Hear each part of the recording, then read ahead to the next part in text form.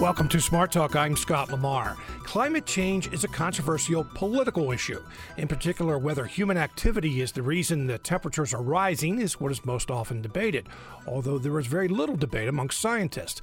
President Obama has proposed limits and taxes on carbon emissions. Many conservatives aren't convinced man is causing climate change, and most oppose the president's plans. That's why it's unusual to find a conservative who supports a carbon tax. But one of our guests today does. He is Jerry Taylor, president of the Niskanen Center, who has written and speaks about the conservative case for a carbon tax. Mr. Taylor, welcome to the program. Good morning, Scott. Thanks for having me. Also joining us is John Dernbach. He's a distinguished professor and director of the Environmental Law and Sustainability Center at Widener Law Commonwealth. Professor Dernbach, welcome to the show. Well, thank you, Scott. It's good to be here.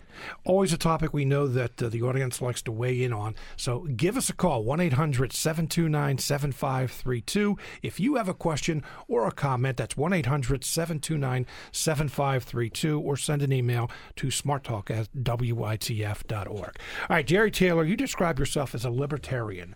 What is your definition of a libertarian? Well, libertarian believes that the government's main responsibility in this world is to protect the rights to life, liberty, and property of the American people. It's the credo of the founding fathers of the United States.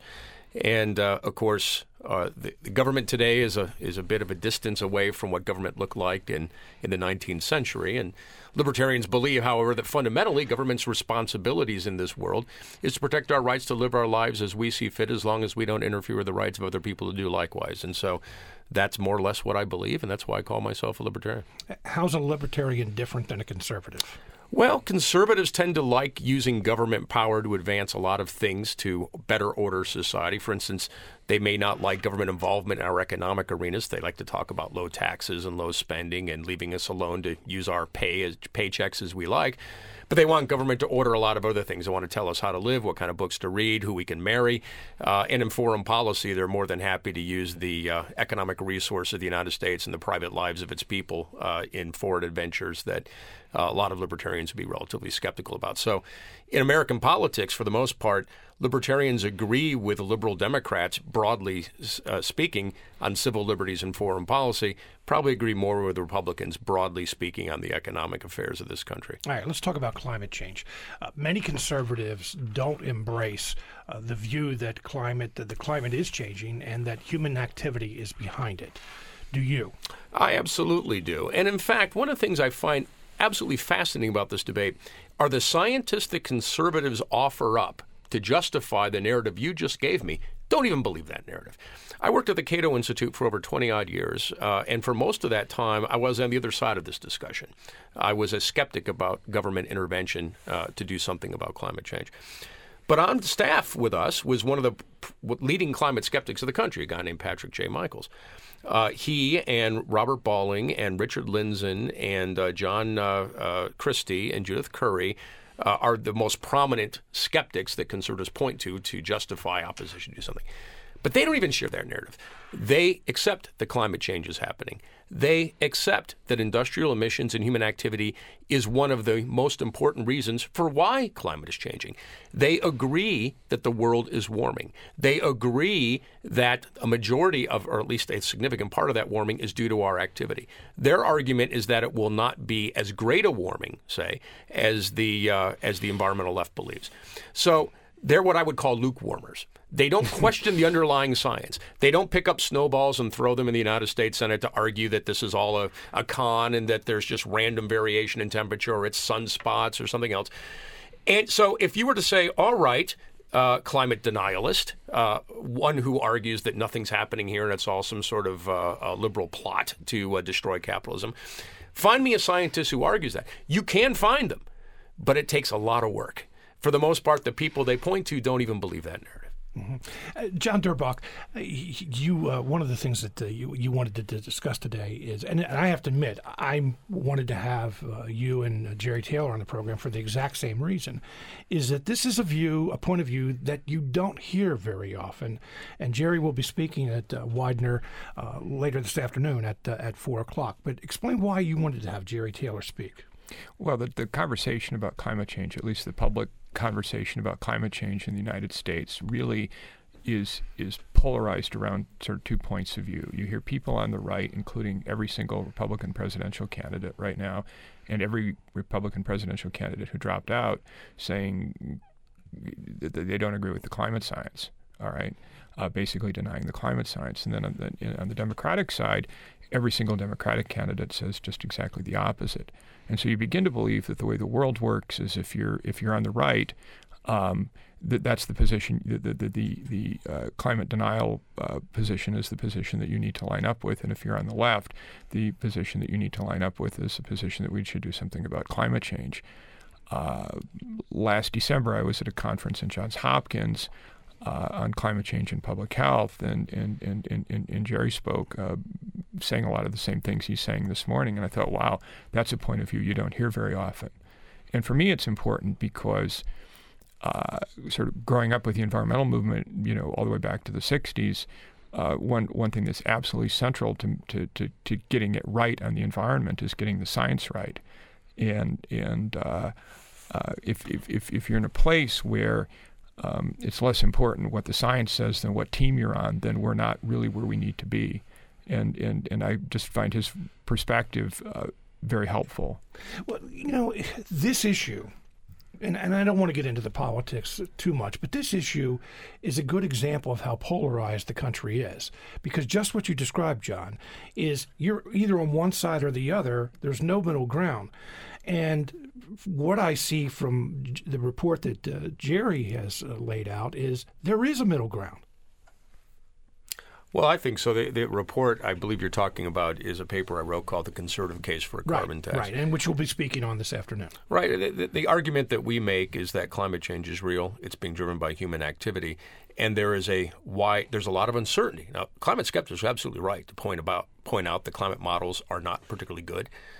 They're absolutely correct to talk about the vast amount of things we don't know about climate, and that climate change may end up being a modest and not particularly problematic development, but it also may turn out to be absolutely catastrophic. There's a wide range of alternatives. So a lot of skeptics say, well, because there's so much uncertainty, we shouldn't act and throw away fossil fuels and try to remake the economy, right? Because there's uncertainty, and until we know for certain, we can't act.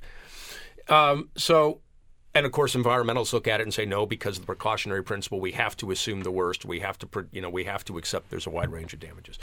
So in these debates, people have these different risk preferences, and it turns out there's no one right or wrong way to look at risk. But what's interesting to me is that when you have this very same conversation about other topics, people play a game of political musical chairs. So, for instance, right after 9/11, Dick Cheney went on television. And if you recall, after 9/11, there was a flurry of interest about whether Pakistan did or did not have nuclear weaponry, because there was a concern that the Pakistani government might either directly or indirectly allow that weaponry to fall into the hands of al-Qaeda. And Dick Cheney said on national television that if there's even a 1% chance that nuclear weaponry in Pakistan could fall into the hands of al-Qaeda, we have to assume it will happen and act accordingly. Now, this is amazing.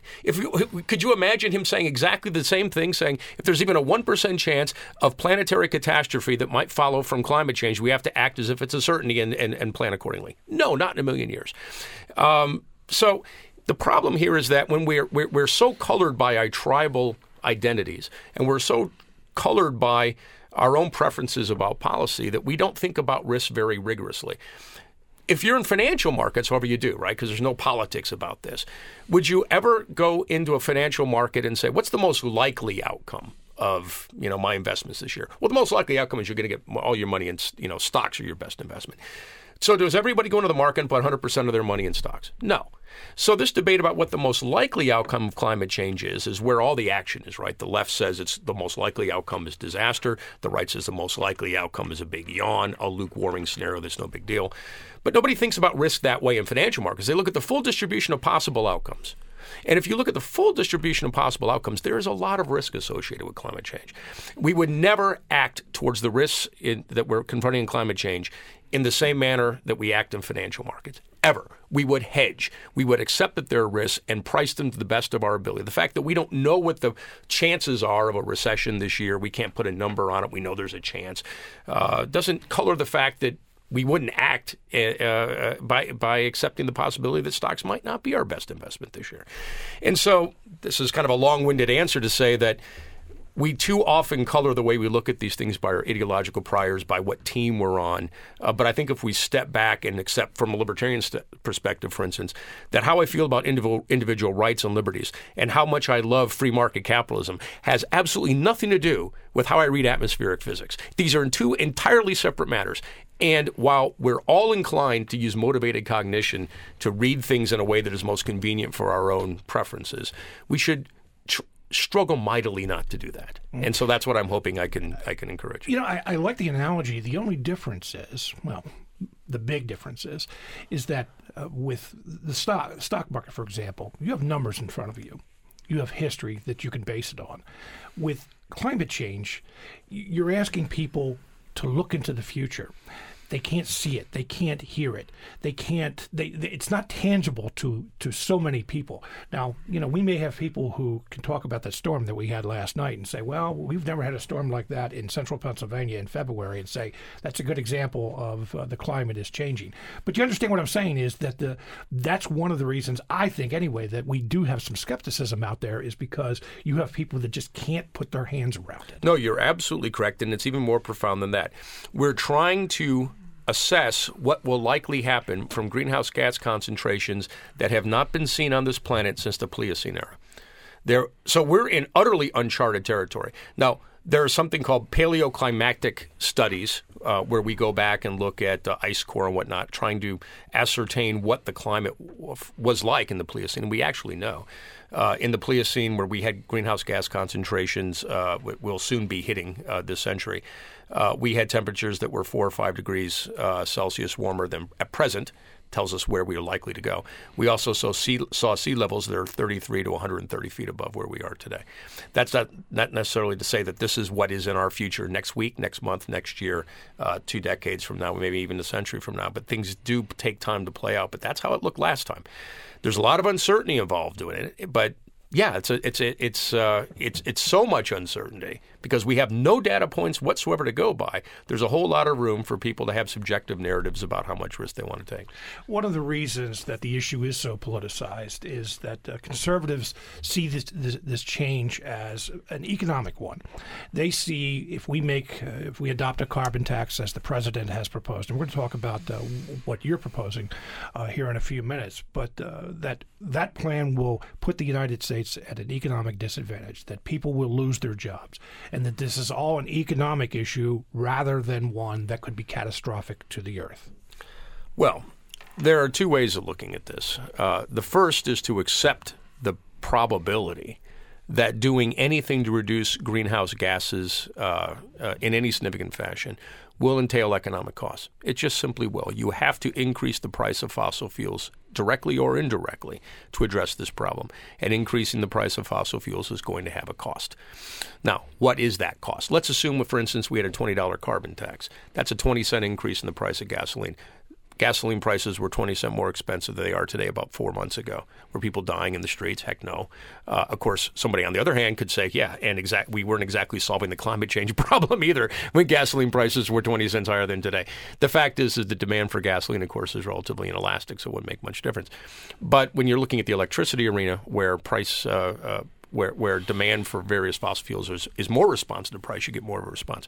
But the point we can make is like, yeah, okay, this is going to cost some money. If we were to make fossil fuels more expensive via a tax, then we'd have a bunch of revenue. What would we do with it? Well, one answer is to give it back to the American people through a rebate. And in fact, if you do something like that, you'd find that you could arrange for the circumstance that more than half the people who paid the carbon tax got more in the rebate than they paid in the tax. Why? Because they don't consume as much energy as someone at the main. So there are ways of dealing with this without bankrupting the American people. And if you're a conservative who's long railed about the fact that we don't have nuclear power, despite how attractive it is and whatnot, even though these are narratives I'm not particularly persuaded by, well, we know how to address fossil fuel consumption in the electricity sector. We build nuclear power plants. It's not beyond our capability. France is largely a nuclear-powered economy. These are things that are not inconceivable. It doesn't mean we have to grow long beards and ride carts and go into the Amish country for our future. I mean, we can certainly operate an economy without such a heavy reliance on fossil fuels, without changing things as dramatically as I think a lot of the right imagines. You're listening to Smart Talk on WITF, your home for NPR News and all things regional. I'm Scott Lamar. Welcome back to Smart Talk. Our guest today is Jerry Taylor, president of the Niskanen Center, who has written and speaks about the conservative case for a carbon tax. John Dernbach is a distinguished professor and director of the Environmental Law and Sustainability Center at Widener Law Commonwealth Law School. And this afternoon, Jerry Taylor will be speaking 4 o'clock at Widener Law Commonwealth, the administration building, room A180. If you have a question or a comment, we know that this is a topic that you often like to weigh in on. Give us a call, 1-800-729-7532. Send an email to smarttalk@witf.org. You also can leave a question or a comment on WITF's Facebook page. Again, the phone number is 1-800-729-7532. All right, let's talk about the differences between what President Obama is proposing with the carbon tax and limits on carbon emissions and what you're proposing. First of all, how different is your plan than the president's? It's fairly different. The president is proposing a carbon tax, but it's an indirect tax. What he has done in the Clean Power Plan, which was forwarded by the Environmental Protection Agency last year, was to require emissions reductions from states. States get to decide how to go about that. So really, it's not Barack Obama's plan. The states will craft their own plans. But the way the rules are written, they strongly encourage that states put a limit on the total amount of greenhouse gas emissions that come out of the electricity sector, and then provide for a trading regime in which people can trade permits to emit. So it's a cap and trade program, which is likely to arise out of the Clean Power Plan. And that will produce a price on carbon that will be passed on to consumers. So it's an indirect carbon tax. But it's only on one sector of the economy, electricity. It doesn't apply to transportation. It doesn't apply to manufacturing or industrial activity. And it's a messy price, where prices for emissions will be very different in, say, Vermont than they are in Ohio, than they are in Michigan, than they are in California, because you have a different amount of reliance on fossil fuels in those states. What I'm proposing is that instead of these regulations, I would say throw out the Clean Power Plan. Eliminate EPA's authority to regulate greenhouse gas emissions. Throw out subsidies for clean energy, for fossil fuels as well while we're at it, and nuclear power. Eliminate all the tax credits we have and all the regulatory mandates for this, that, or the other. And instead put a clean price on greenhouse gas emissions that reflects the damages that they are likely to impose in the future. And once we've put a price on carbon for all sectors of the economy, wherever you might be, then allow market actors the opportunity to decide where, when, and how to reduce emissions in face of that tax. So under that world, if clean energy is a better investment given that price than, say, nuclear power energy efficiency, fine. I think this is something that most economists on the left and the right absolutely agree about. If you were to take a poll of economists, doesn't matter whether it's Paul Krugman or John Cochran at Stanford, left and right wing economists, they'd all agree, putting a simple price on carbon and letting the market sort it out is going to get you far more emissions reductions at less cost than doing it through a ham-handed administrative action like the Clean Power Plan. Mm-hmm. All right, so the big question is, how do you do that? I mean, we're going to kind of go one by one some of the things that you're proposing, but it sounds as if you described ham-handed as what the administration is proposing, and it would be much different in state to state. But still, what you're talking about is a big thing. I mean, it would take big changes. How do you do that logistically? Well, I suspect that on the center and center-left of this country, there would be support for this. In fact, I've talked to a number of different environmentally minded Democrats, elected members of the House and the Senate, And they all tell me, of course, this is where policy needs to go. They'll never get enough greenhouse gas emissions and reductions through EPA regulatory activity. We need a carbon price. James Hansen, who is a famous climate scientist, in fact, was the first scientist to testify in a vigorous fashion in 1986 about the threat of climate change, usually associated with a hard Democratic left, agrees with this entirely as well. So I don't think it's a heavy lift to convince Democrats or environmentalists or Al Gore or James Hansen that this is a good route for policy. The difficulty is trying to convince Republicans who are still skeptical about the merits of doing anything about climate. But it seems to me that this is not a discussion about whether we should have a carbon tax or not do anything to address climate change. We already are addressing climate change. We're addressing it aggressively through the Clean Power Plan, through all kinds of tax credits, through a number of states which have their own cap-and-trade program, through subsidies here, there, and elsewhere. Conservatives generally, and rightly so, do not like the economic costs associated with command and control regulation and with all kinds of riggings of the economy through tax credits and whatnot to produce policy ends. We believe in markets. We don't believe in regulation. And if you were to trade off all those interventions for a carbon tax, you are effectively deregulating the economy. You're not growing government, you're reducing it. You're freeing it up. And yes, people will pay more at the margin, likely so with a carbon tax, but if you rebated that money to the American people instead of keeping it in the Treasury, then you make people, for the most part, not everyone, of course, if you consume a lot of energy, you'll still net pay, but you'll make them whole.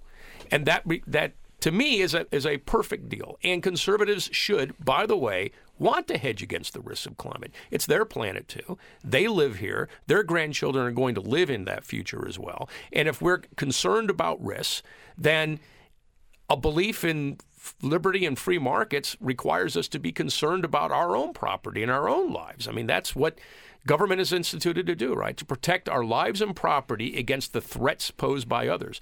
And if greenhouse gas emissions are threatening the potential for our lives and property, then it's government's responsibility to address it, and that includes even if you're a free market libertarian like me. To do a quick summary, if I was telling someone about your plan, a quick summary or a quick way to describe it is basically you're saying that let the free market sort it out. Correct? Absolutely. If you put a price, let's assume we had like a $30 or $40 carbon tax to start the game. We know all of a sudden greenhouse gas emissions become expensive. And so people in the market are trying to avoid them. How are they going to try to avoid them? There'll be more energy efficiency, right? All of a sudden, energy consumption prices go up, so you want to consume less energy. You're not having an agency tell you how to reduce your energy consumption. They're not passing regulations dictating this, that, or other. You make the call. You have now an incentive to invest in energy efficiency. You have an incentive to consume less electricity. If you're a power company and you're paying these taxes for the greenhouse gas emissions you're putting in the environment, you now have an incentive to look at low carbon sources of energy that you might not have looked at before when the prices were different. So now the price of fossil fuels go up, and the price of clean energy, relatively speaking, goes down. And so maybe you'll be more inclined to look at wind or solar or nuclear or other technologies we haven't imagined yet to save money. You give everyone an economic incentive to do the right thing when it comes to climate. And that's why this is better than asking the Environmental Protection Agency or state regulatory bodies to make all these decisions for us. They don't have enough information to know how to most cost effectively go about it. And we know when government acts, it gets captured by political forces. So, for instance, we have an ethanol program, which is ostensibly about conserving energy and reducing greenhouse gas emissions and all that, which really isn't about that. It's about giving money to farmers who are in politically important states like Iowa, where presidential caucuses are. One of the big issues in Iowa. Right. So when we task regulatory agencies and politicians to decide how to address a problem, what we are inevitably doing is mixing a lot of politics into it. But if we put a price on carbon and let market actors sort it out, we don't have to worry so much about all that political garbage. And we harness all of the information and knowledge that market actors have that government doesn't about how we might best be able to go about this business. John Dernbach, I see you nodding, not necessarily nodding in agreement, but in recognition of some of the names that Jerry is bringing up. And you're not here to debate Jerry or say whether his plan is a good one or a bad one, but your thoughts obviously you were impressed enough to invite Jerry to speak, but your thoughts overall. Well, I think everyone agrees that some kind of a price on carbon is an essential building block of where we need to go. I think everybody agrees on that. The reason we're having this long conversation about the Clean Power Plan and a lot of stuff that EPA is doing is that appears to be, at the moment, the only way you can move the ball forward. I mean, the challenge really is that climate change is posing really significant risks. It poses some significant opportunities if we handle it right in terms of building the economy, creating jobs, reducing the health impacts of other air pollutants that come with fossil fuels and all of the rest of that. And the question from sort of a governmental point of view, from the Obama administration perspective, is, well, what do you do in the face of that? You use the tools you have available to you. And thanks to the Supreme Court's decision in Massachusetts versus EPA, the federal government has the authority under the Clean Air Act to regulate greenhouse gas emissions. And they've been doing it actually without a whole lot of controversy and for motor vehicles. They've pushed up twice now the fuel economy standard, the greenhouse gas emission limitation for motor vehicles. It's going to be 50 odd miles a gallon for new vehicles starting in model year 2025. But if there was another way, and so the Clean Air Act provides a route forward. And that's really, I think, the reason the Obama administration is using it. If there was another route forward politically, I think that would be that could be very, very attractive. And by the way, we're going to take some phone calls in just a moment. But Jerry, and again, I'm not here to promote a debate or anything, but two things that John just mentioned that are part of your plan, and this may raise some eyebrows if it hasn't already. And you talk about eliminating EPA's regulatory authority over greenhouse gas emissions and also repealing the corporate average fuel economy standards. But let's talk about eliminating EPA's regulatory authority. John just talked about the Supreme Court making a ruling in the Massachusetts case. But why would you propose eliminating EPA's authority over greenhouse gas emissions? Well, that's actually what the Obama administration suggested in 2009 when they threw their hat in the ring to support the Waxman-Markey cap and trade bill. The administration argued for legislative action to put a price on carbon because they argued that that is a better means of going about this task than turning the EPA loose. And so they went to the Republicans and said, let's put some program together so we don't have to turn the EPA loose. And in return for passing this national cap and trade program, which the Waxman-Markey bill tried to deliver, which is imposing putting a price on carbon in a somewhat different fashion than what I've described, but it's not wildly different in concept. They would agree to eliminate EPA regulatory authority over greenhouse gas emissions. The Republicans didn't go along with the deal. The bill did not pass, and so the administration did what it told Republicans they would have to do.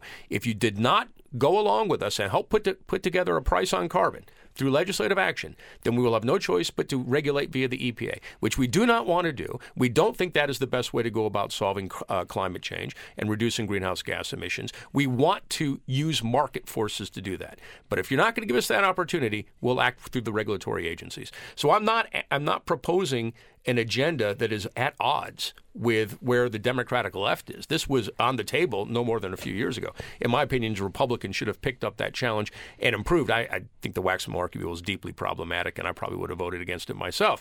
But I would have asked for something else, and I think that something else is a price on carbon. All right, let's take some phone calls. Bruce is in Mechanicsburg. Bruce, you're on the air. Thanks for being patient. Hi, I just wanted to say, first of all, I'm not an ideologue or true believer. I find all ideologies flawed in some respects, and most of them have good points and bad points. But I regard the Republican Party as not being conservative when it comes to oil. A true conservative would want to save oil 50 generations from now. There are a lot of products manufactured from oil, and a true conservative would want to be save some of it rather than burn it all up and use it up and not leave any for future generations. But the best example I know of is a place that I can show that climate change is occurring is the top of Mount Mitchell, which is the highest point east of the Mississippi.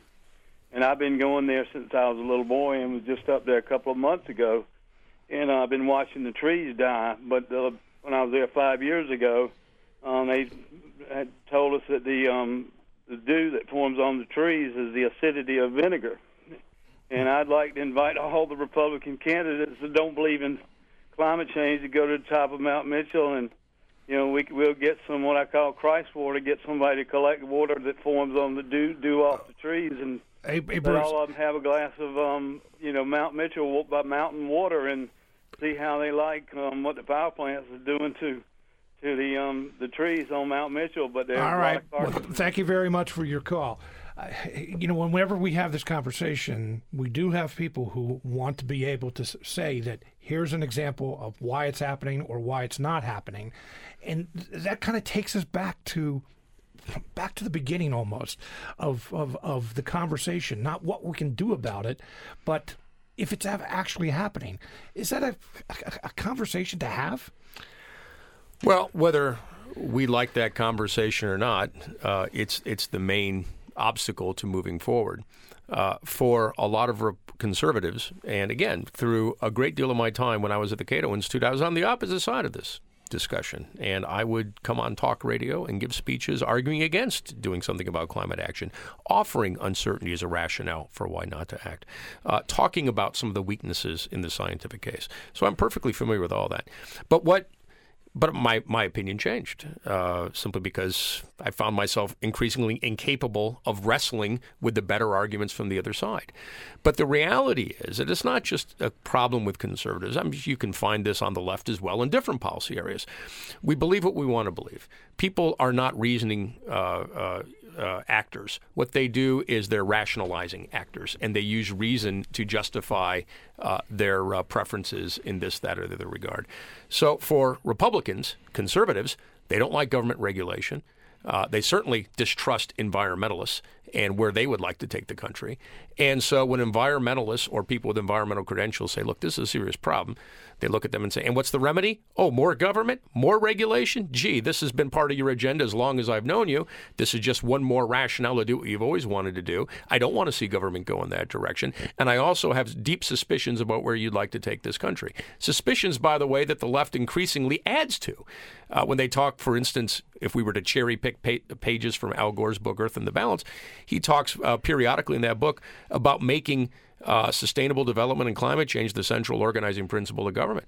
Well, most conservatives say, well, to hell with that. Central organizing principle of government is to protect my rights to life, liberty, and property. It's not to do that. I don't want to sign up for a cult. And he's not the only one who's used loose language like that, which has scared the heck out of conservatives. But again, it's important to struggle mightily to separate what we would like to be true with what is true.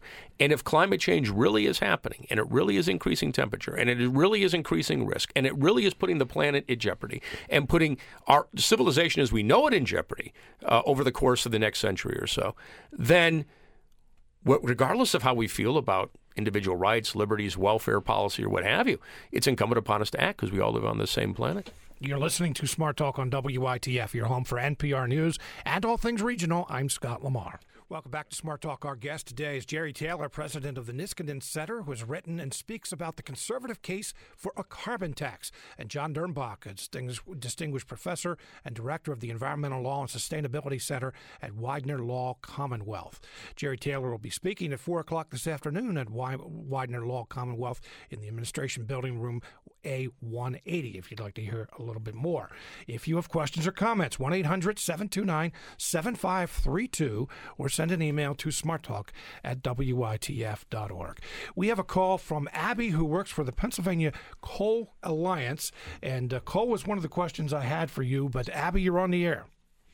So I want to address what's missing a lot from this conversation is that the U.S. is already reducing emissions from 2008 to 2012, according to Energy Information Administration. The U.S. reduced 23%, while China increased 30% and India 29%.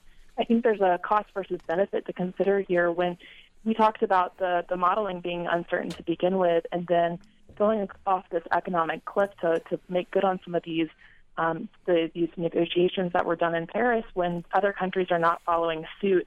I also want to note that it's true that achievable standards have been set for transportation industry. Transportation, according to the EPA, for greenhouse gas emissions make up 27%, and the electric industry creates 31%. And so what's happened with the transportation industry is they've been setting achievable fuel economy standards, whereas with the Clean Power Plan, the only way to comply is to transition away from coal. Carbon capture technology is not commercially available yet, and it's a slippery slope to enact something like cap and trade. We see with the states in RGGI a 40% increase in electric rates on average, and then with AB 32 in California, that didn't just stay on the electric generating units. That's transferred over to the manufacturing and industrial sector as well as the refineries. It's essentially a tax on all goods and services for that state. Hey, Abby, let me kind of take this one at a time. But one thing that you did mention, I kind of want to question you before we get to our guest. You mentioned sequestration, and just for those who don't know, that is a plan that as you said, it's not commercially available, where emissions from coal-powered plants would be pumped into the ground or stored rather than into the atmosphere. So just a little bit of background there. But one question I have for you, you talked about how the president's plan, even though the president does address coal somewhat, would there be a detrimental impact on the coal industry? Would there be jobs lost? Would there be companies going out of business, coal companies, if what Jerry Taylor's proposing happens and what the president is proposing? Well, essentially what the president's proposing and what the proposed federal implementation plan is as well, what they're kind of pushing states toward is a cap-and-trade system. It's a cap-and-trade scheme, as what you're seeing with the Regional Greenhouse Gas Initiative. Any additional burdens on coal's biggest customer, the coal-fired power plants, would have detrimental effects to the coal industry. These plants have already been hit hard with regulations. The mercury air toxic standard took off 20% of our customer base in Pennsylvania, and that was remanded by the Supreme Court this past June. It's not just these one regulation from the Clean Power Plan. It's layered effects that they've been dealing with. Additionally, Pennsylvania is a deregulated state, so they don't necessarily know for sure that with paying the taxes and with the investment in new technologies that they'll be able to get their money back. You can buy from your supplier from any number of different suppliers nationwide. Hey, Abby, I hate to interrupt you, but you bring up a lot of points. I want to get our guests to respond. Thank you very much for your call. Jerry, coal. That was one of my main questions because Pennsylvania is a coal-producing state. Yeah, I'm glad Abby called. We actually published a study a few weeks ago arguing why the coal industry would be better off with our plan of switching out regulatory interventions for a carbon tax than they would be under the Clean Power Plan. So I don't believe that what we're offering is a net negative for the coal sector. Right now, the coal sector is in a death spiral, and I don't believe it has a very bright future. They're facing a very hard landing, and it's not just because of the Clean Power Plan, which will indeed pose significant costs on the coal sector, but it's also because natural gas prices are eating them alive. And in fact, if you want to find one entity to blame for coal shutdowns, coal mines being shuttered, demand for coal dropping like a rock in the electricity sector, blame fracking. Go blame the guys who are going to be talking in Houston tonight who helped deliver the natural gas revolution. I'm not saying it was a bad thing, but I am saying that gas is a bigger enemy for coal right now than the Clean Power Plan. But that having been said, the Clean Power Plan is almost the final nail in the coffin. I think Abby is probably right about that. But a carbon tax allows a way out for the industry because you can get more emissions reductions at lower prices via a carbon tax than you can through regulation, which means less burden on the coal industry.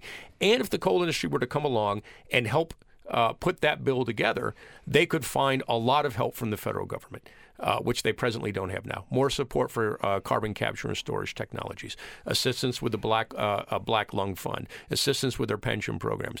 The coal industry is in dire straits. Their stock values have plummeted. They're now almost junk stock status.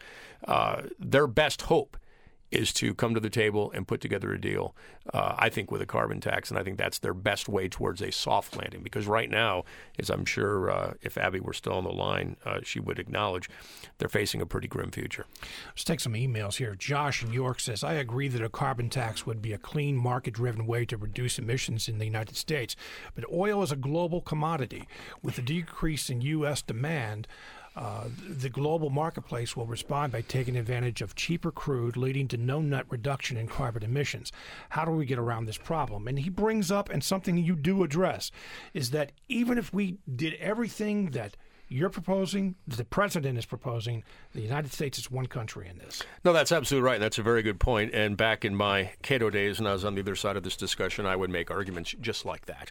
Let me tell you why I abandoned those arguments. First of all, even while absolutely true, the U.S. unilaterally cannot do enough to address climate change in any significant fashion. That is absolutely spot on correct. However, there are environmental co-benefits associated with reducing greenhouse gas emissions that still make this policy worthwhile. In other words, it's not just the fossil fuels emit greenhouse gases. They also emit conventional pollutants, which impose a large health cost on this country. And while I know this is a narrative you usually hear environmentalists tell and not conservatives tell, the evidence is pretty strong on that point. So even if we were not able to induce any other nation to act, it is still something worth doing, particularly given the fact that the underlying reality is not a discussion between a carbon tax versus no action. We already have a carbon tax. It's there. We already have it's just done indirectly through the Clean Power Plan. So we're already doing all this, right? We're already imposing a price on carbon and oil. We already do it. So we can do it cheaper. If we can do it cheaper and better, then we ought to, regardless of whether other nations act or not. But that having been said, the one advantage, I think, of going with a carbon tax is if you had border adjustments. Let's assume you taxed foreign goods coming into this country as if they were produced here in the United States for their carbon content, right? So American manufacturers have a level playing field. Then for foreign nations that export a lot of goods and services to the United States, they are allowing the U.S. Treasury to capture revenues that they could have captured had they had their own carbon tax. And so there are a lot of economists out there who think the best way forward to induce international action on climate change is not to constantly go to these international confabs like the one we just had in Paris and try to negotiate something. Just put in place a carbon tax and have a border adjustment regime, giving a very strong incentive to every other nation that does trade with the United States to impose their own carbon tax so they could capture the revenues that otherwise are being captured by the U.S. Treasury. One of the other parts of your proposal is eliminating tax credits for renewables. I'm sure that we have a lot of people out there, who would say, well, you can't do that because solar and wind cannot compete against fossils who have had government help over the years. If you don't offer those tax credits, there's no incentive for people to go to those renewables if there aren't tax credits. What do you say to that? Well, it's pretty hard to make fair 70, 80 years worth of history ever. I mean, what is done is done. What we propose is eliminating tax credits for clean energy and for fossil fuels. Get the government in a position of neutrality and allow markets to sort it out. If it is indeed true what environmentalists say, that wind and solar can compete right now, if they just had a level playing field, well, let's find out if that's true. Let's put a price on carbon. Let's make sure that fossil fuel producers are paying the real costs, that consumers pay the real cost of that product and see what happens. It turns out that when you talk to the trade associations in Washington that represent the clean energy industry, the American Wind Energy Association, the solar power people, of course, they can't say much until they actually have a bill in front of them, right? Devils are always in the details. It depends on program design. But all of them tell me that, yes, if the carbon tax is adequate for the task, then they would be happy to trade off all the tax credits they have today for that world. And they believe they can compete. And if they think that's the case, then that's fine. I'm not here to argue with them. And I think that certainly would serve economic efficiency. Let's take some more phone calls. Hugh is in York County. Hugh, you're on the air. Thank you. My biggest concern and question when we talk about these things and people talk about regulation, none of these things would be happening if we didn't have some kind of government regulation. We have things locally here. Brunner's Island is a coal-fired power plant, and obviously we all know that a big part of our energy in Pennsylvania comes from coal-fired. They spent $800 million in putting scrubbers on this, but there's still no CO2 capture on this plant that's down here. We have to have regulation, and we have to do these things if we're going to keep clean water and clean air. I don't understand why people are willing to trade the health and the lives of other people for money. I think I know why. Hey, Hugh, thank you very much for your call, Jerry. Well, if I think I agree with Hugh. Our objective is to reduce the emissions of greenhouse gases so much that we provide a reasonable hedge against the risk of future catastrophe. Now, there are two ways we can do that.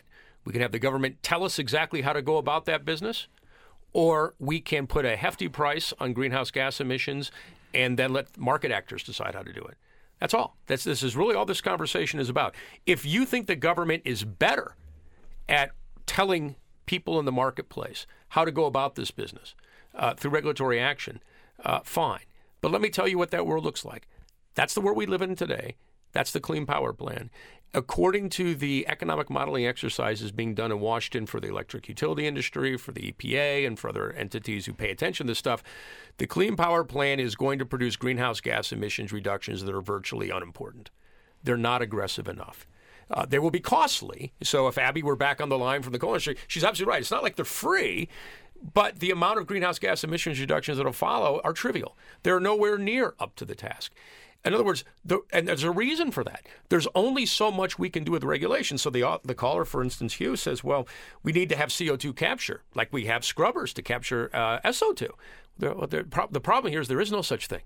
There's no technology to scrub CO2 out of a smokestack. You can capture it and store it through something called carbon capture and storage. And the reason we don't regulate it is that it doesn't exist. We can't tell people to build things that don't exist in a commercial sense anywhere on the planet. The technology's there. It's not like we couldn't design it. It's ridiculously expensive. And we would have to store the CO2 for centuries upon centuries upon centuries. We worry about what would happen with nuclear power, right, and the long-term storage of high radioactive waste.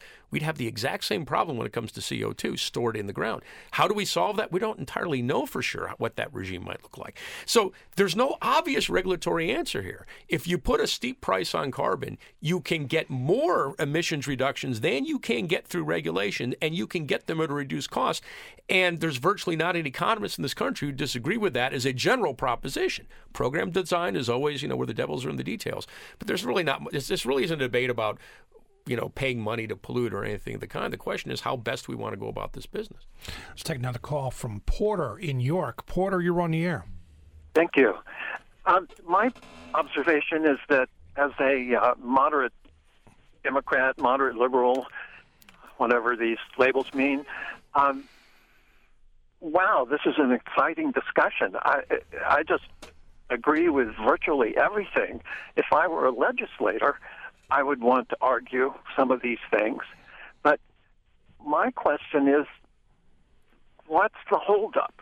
Why is it that the conservative side is just fights this stuff? It seems to be to their benefit. Your guest points out how it could actually benefit the coal industry. We'd be creating jobs, we'd be cleaning the air, we'd be protecting the water to some extent, and so on.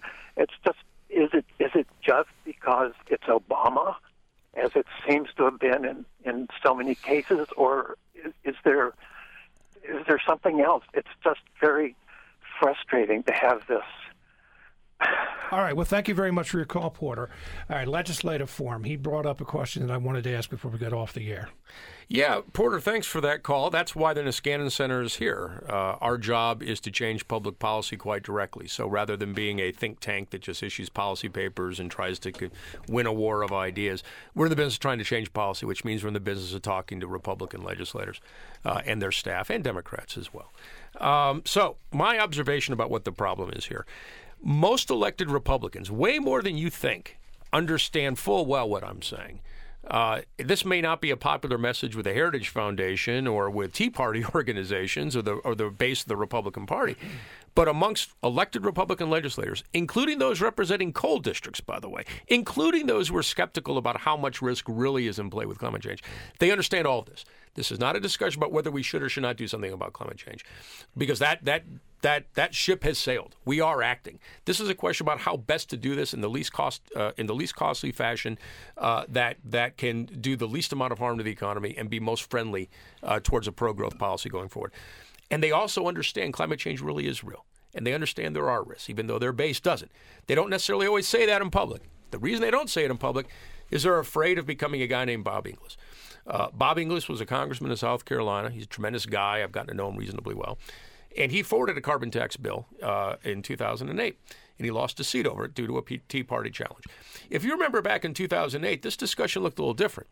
The Republican Party nominated a candidate for the President of the United States who was in favor of vigorous action to address climate change. His name was John McCain.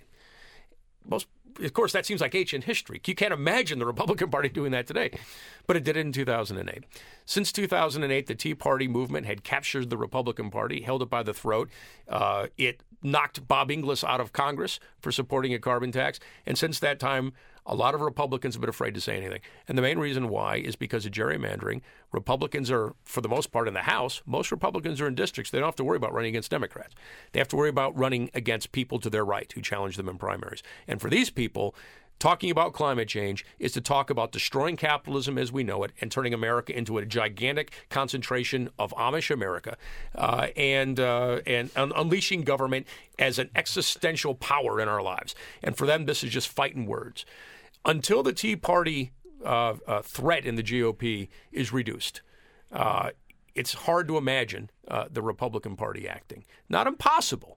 It's not impossible to imagine it, but it's hard.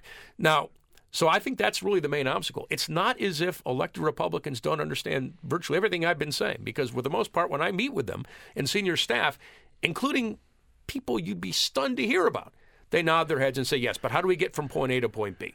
It's a hard sell. And you're asking Republicans to embrace something called a tax, when they thought they were put on this earth to not tax, to cut them, not put them in place. So no matter how much sense it makes, it's a question of can they sell it to their base.